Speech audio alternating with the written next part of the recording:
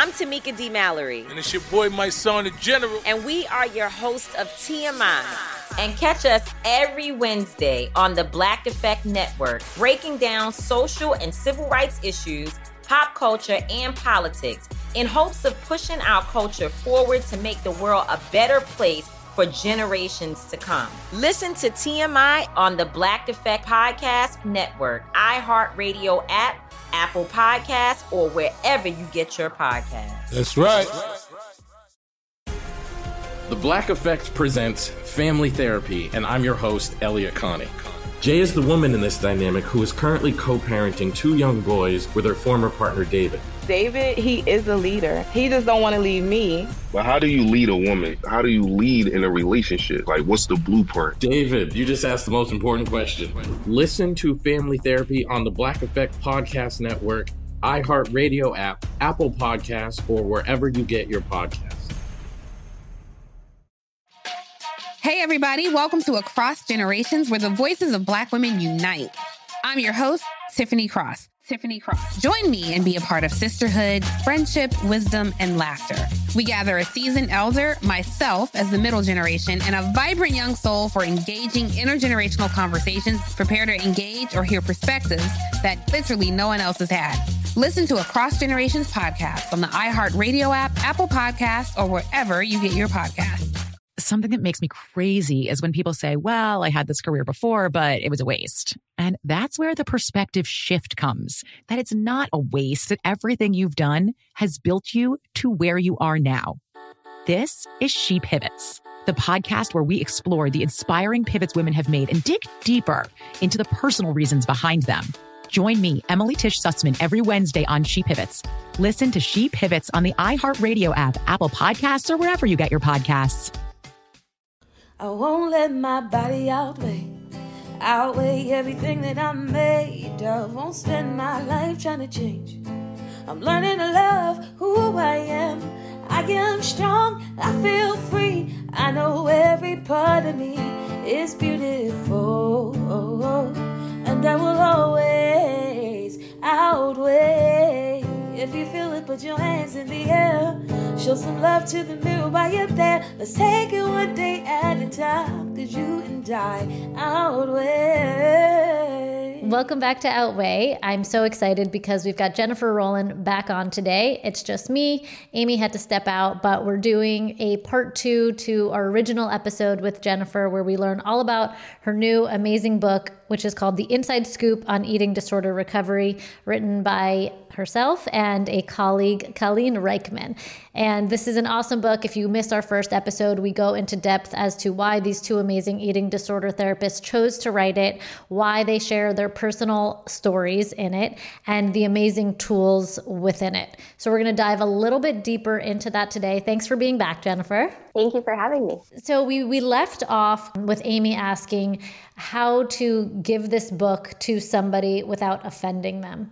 And I love what you said. You said that a person doesn't have to have an eating disorder to benefit from this book. Yeah, no, absolutely. They definitely don't. And one of the reasons I feel like that's so powerful is because you are not just speaking to specific things that people with eating disorders or disordered eating go through, but you're covering some pretty heavy, hard topics like fat phobia in general. Yeah. We've talked about it on the podcast, but we never know who's listened to what episode. So what is fat phobia, and why is that something that you and Colleen decided to tackle in this book specifically? Yeah, so we talked about fat phobia, also called weight stigma, in the book, because basically fat phobia or weight stigma is attitudes of prejudice, stereotypes, or bias towards people in larger bodies. And often it's not even recognized as like a form of discrimination in our society, and it's incredibly pervasive. We thought it was important because it's one of the environmental factors that can contribute to eating disorders. And like we talked about in the other episode, there's a whole bunch of factors. So it's not that fat phobia alone can cause it. However, it can be the environmental trigger for some people who have that underlying genetic and temperamental component. I've personally really started to understand fat phobia only in the last year or two, I'd say. That wasn't a phrase I knew. Obviously I live in a smaller body, so I've never experienced fat phobia, although I have experienced fat phobia with my own beliefs, because so much of what we have been told about bigger bodies, we just believe as true unless we break that down, especially in the healthcare point of view, where we really need to actually go back and look at the research about BMI, about health conditions, and recognize that every individual is entitled to the same level of care and should not be discriminated on based on our own stigmas about weight. So I think that was so awesome for you guys to tackle, because it's still the elephant in the room, I think. And I have found with my own clients, by kind of beginning to talk about fat phobia, they're able to also reckon a bit more with their own body changes. Yeah, absolutely. I mean, we won't get into everything that can lead to body image distress, because there's a whole bunch of factors. But one thing is fat phobia, right? Societal fat phobia. So for instance, if we're conditioned to believe that fatness is bad or weight gain is bad, then we might start to see things like, oh, it looks like, or I do have a double chin in that photo. Well, that is bad because being fat is bad, gaining weight in certain places is seen as bad. So in unpacking fat phobia, it helps everyone, but the people who are the most harmed by it are people in larger bodies, as you mentioned. One of the topics in your book is about partial recovery. We recently had on a woman who's studying to get her PhD, her name is Tara Kemp, come on and speak about her own partial recovery. And I'd actually never heard this phrase, or I've never had a word to describe it. And then I saw it in your book and I thought, wow, this must be a lot more common than I've ever realized. So what is partial recovery? Partial recovery is the middle stages of recovery. It's where some people will actually stop in their recovery and some people move forward. But basically, it's where you've let go of a lot of the eating disorder behaviors, but you're still kind of holding on to some of them. So it looks different for everyone, but basically it means you're not fully free from the thoughts and from the behaviors, but you are better than you were in early recovery. When you're in partial recovery, do you know you're in partial recovery, or are a lot of people in a stage of denial? I would say it's a little bit of both. Some people definitely know that they're in it, but I know for myself, for instance, in my own recovery journey, mine started out as being in denial, where I was like, I'm good. I feel like I don't have a problem anymore. And instead I was very obsessed with exercise and like eating clean foods, right? So I was better than when I was in the depths of anorexia, but I was still having a socially acceptable eating disorder. And what about the people who have made peace with some things, but they are continuously gaining weight? So I hear from a lot of people is, I've started to eat intuitively and I'm gaining weight. When will it stop? And then this will often be on Instagram. So they'll send the emoji that's kind of like gasping. But even though it's a silly emoji, it really is showing the level of despair and fear. And that place where it's like your eating disorder's on the left and then freedom's on the right. And the person so badly wants to run to freedom, but they're really being pulled towards the left. How can we encourage them to keep going? Yeah, so that's such a common place to be, because recovery, again, you're going to come upon some common speed bumps for most people, especially like weight gain can be tough for a lot of people in our society. So ultimately, I think it's about like reminding them what motivated them to start recovery in the first place, like trying to build on their hope and motivation. And then I also like to play out the tape with people, which is similar to what people do in addiction recovery, where it's like, okay, so you're having urges to go back to your eating disorder. So let's play out the tapes. Let's say you decided to go on that diet that your eating disorder is telling you to do. Like, where would that eventually end up? Because eating disorders promise these like short-term highs, but they lead to like long-term destruction. So that's just like two short strategies I might use with somebody who's feeling kind of stuck and wanting to go back. And those are strategies in your book as well that people can begin to kind of digest, even if they're not working with you one-on-one. I think even just talking about it, even just saying there's this murky place that is, yes, you've come so far, but there's a little level of stuckness and a choice point here that you need to make. Which way are you going to go? I've read a lot of eating disorder books, and I don't know if I've ever seen it called out or referenced. So I think really recognizing the struggle that happens after somebody makes progress, recognizing that it's not linear, that they might go back a bit before they go forward, is really great, I think, just to hear from a therapist that, hey, we see this all the time. You're not broken for being stuck at this hard point. You know, freedom is not just eating a certain food that you didn't eat before. There's so many thoughts and behaviors that need to be broken down. So again, it's just like two therapists sharing such interesting advice from the people who hear about it the most. Mm-hmm.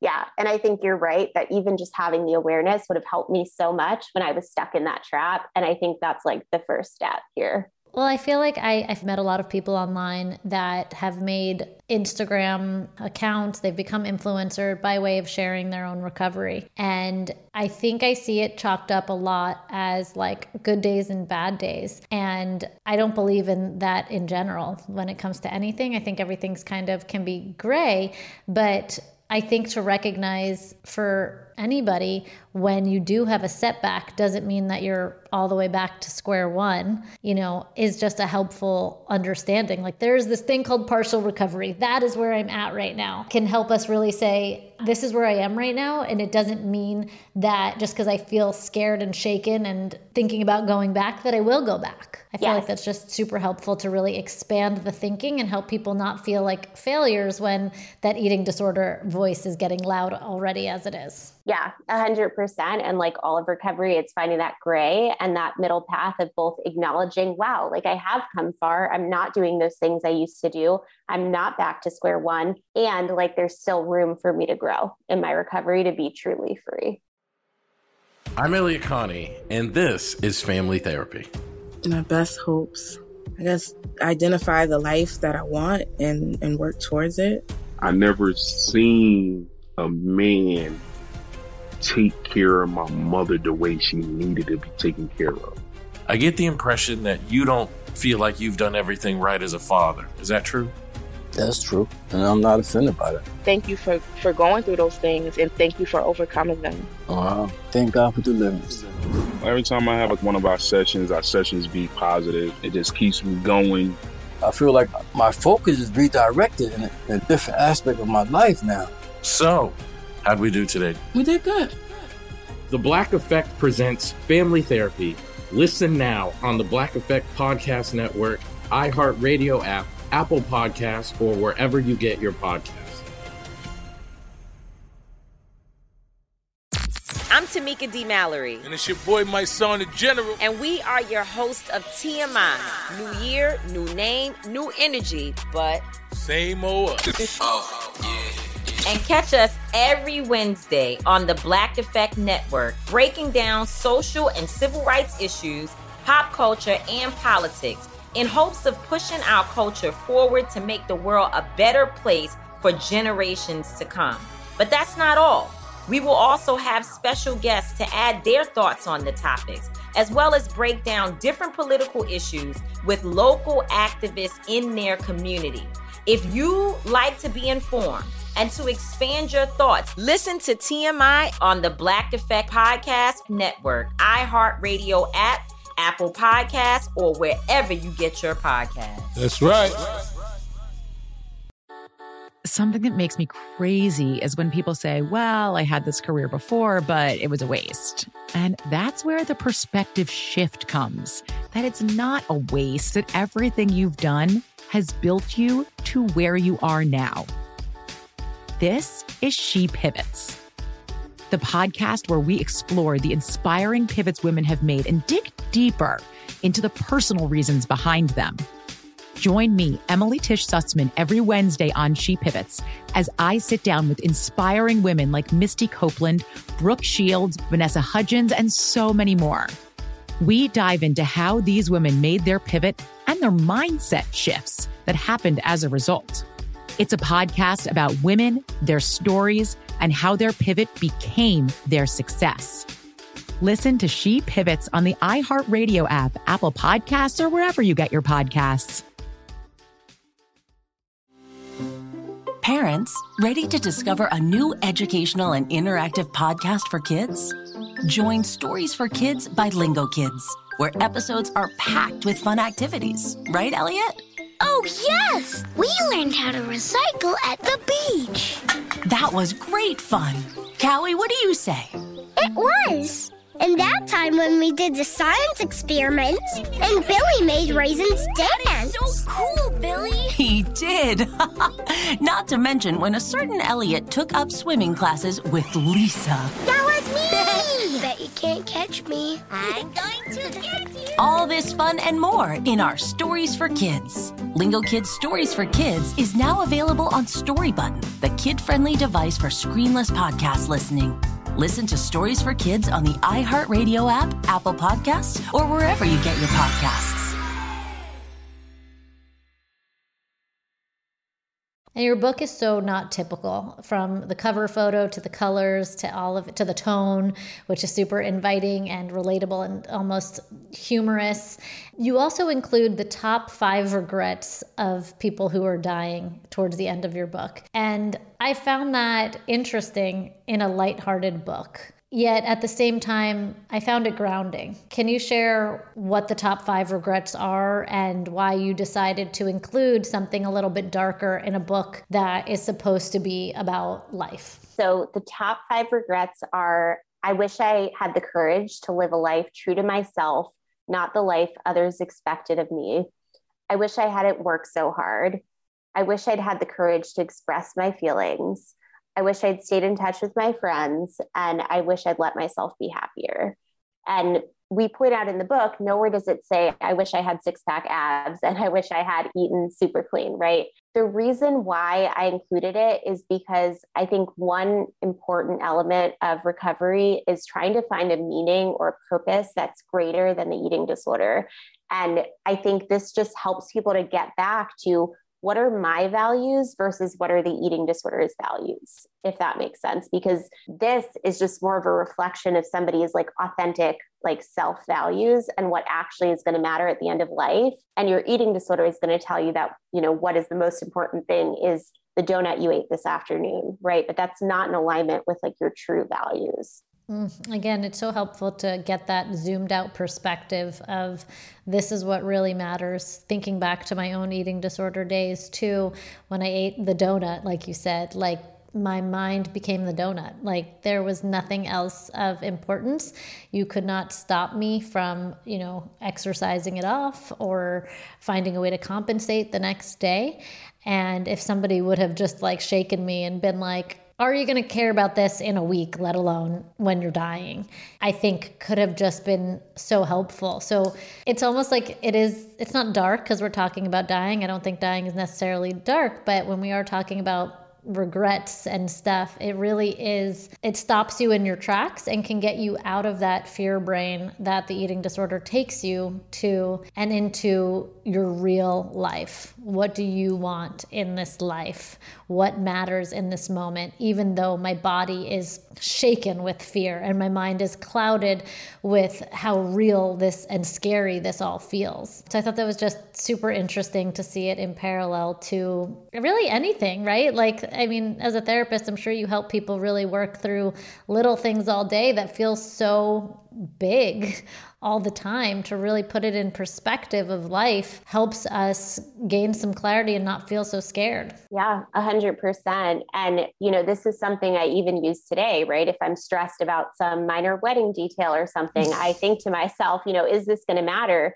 at the end of my life? And it's just a way to circle back to like my true values and helping people live their most authentic life at the end of the day. I love that you're bringing it to that too, because I was there and everything just feels so important in that moment. So in your book, you break down a lot of myths. I really love to see that. And I thought it would be helpful if we could just finish off with you sharing what your favorite myth to break down is with your clients and how that impacts them. Yeah, so I really like the not sick enough myth, but we talked about that a little bit before. I think another myth that I love to break down is this idea that you can't look at somebody and know what their relationship to food is like, or even what kind of eating disorder they struggle with. and that you can be actually quite ill in an eating disorder and not be considered like quote unquote underweight by BMI, because the vast majority of people with eating disorders do not appear like physically emaciated or gaunt. But I think the media has this glorification with thinness and showing people with anorexia who look like they're on death's door. And so people think, I can't have an eating disorder. I don't look like that. My problem's not that serious. So helping people to realize that it is a serious life-threatening mental illness, and you don't have to have gone to the hospital. You don't have to have gone to a higher level of care. You don't have to be severely emaciated, and you can still be really unwell and really deserving of treatment. I love that. And when your clients, like when you work through that myth, I assume they already know because they're at your door, or I would think they know. Maybe their family put them in. What's the first myth for somebody who's super resistant to working with you, but they're there anyway? Yeah, so that's a great question. I think for people who are super resistant, honestly, I would say I start more by building that relationship and gradually like not even hitting them with like, hey, you have this problem, like if it's a super resistant teen, but building that relationship to where they trust me. And then they're like, yeah, so I feel a little anxious around food. But I think I will debunk the myth I just talked about with people who are brought in by loved ones or people who show up at my door, but are like, you know, I don't really know that my problem's that serious, because that's an eating disorder trick to keep you sick, right? Is to continually tell you, actually, you're not that bad. You don't need to recover. You can diet. Everything's fine. I feel like there are just some people that struggle forever because they can never break free from that idea of this is fine. This is how I like to eat. This is how I like to live. What is the most powerful wake-up call for somebody listening that thinks, I like the foods I eat. I like working out. However much I work out at many points, I think I look good, even though other people tell me I don't. What would you tell somebody who just, there's signs all around them that something's not right, but they really don't believe it themselves? Yeah. I mean, first off, I'd want to ask about the quality of their life. Like, just because your life appears great on the outside, like, how are you feeling? Like, are you happy? Like, do you enjoy the way your life is going? And secondly, if they have a child or if they have a niece or nephew or someone they really love, like if that person was doing these behaviors, what would you say to them and how would you feel? And why is it okay for you, but not okay for your niece or nephew that you love to be doing this? Yeah, I think when you bring that into perspective, it kind of always shifts and shatters you a little bit. It shakes you really to think about things differently. And then once you see it that way, you can't unsee your own behavior. And then you have to start thinking, okay, well, where can I budge? Because this isn't the life that I truly want. And something's got to give because I'm missing out on something here. Well, thank you for joining us for 2 episodes. If you missed our first one, you want to check that out. Amy hit you with some really good questions all about how eating disorders are formed, what it means to act as if, which I think is probably the most helpful tool for somebody who's trying to recover but just feels too scared. And we're going to link your new book below and all of your information as always. And thank you for being an amazing guest and amazing resource on Instagram. We'll put your Insta below, and we just adore you. Thank you, Jennifer. Awesome. Thank you guys so much for having me.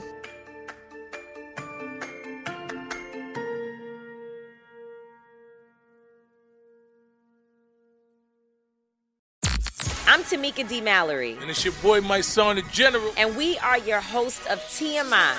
And catch us every Wednesday on the Black Effect Network, breaking down social and civil rights issues, pop culture, and politics in hopes of pushing our culture forward to make the world a better place for generations to come. Listen to TMI on the Black Effect Podcast Network, iHeartRadio app, Apple Podcasts, or wherever you get your podcasts. That's right.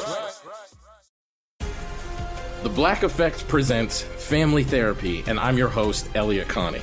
Jay is the woman in this dynamic who is currently co-parenting 2 young boys with her former partner, David. David, he is a leader. He just don't want to leave me. But how do you lead a woman? How do you lead in a relationship? Like, what's the blueprint? David, you just asked the most important question. Listen to Family Therapy on the Black Effect Podcast Network, iHeartRadio app, Apple Podcasts, or wherever you get your podcasts.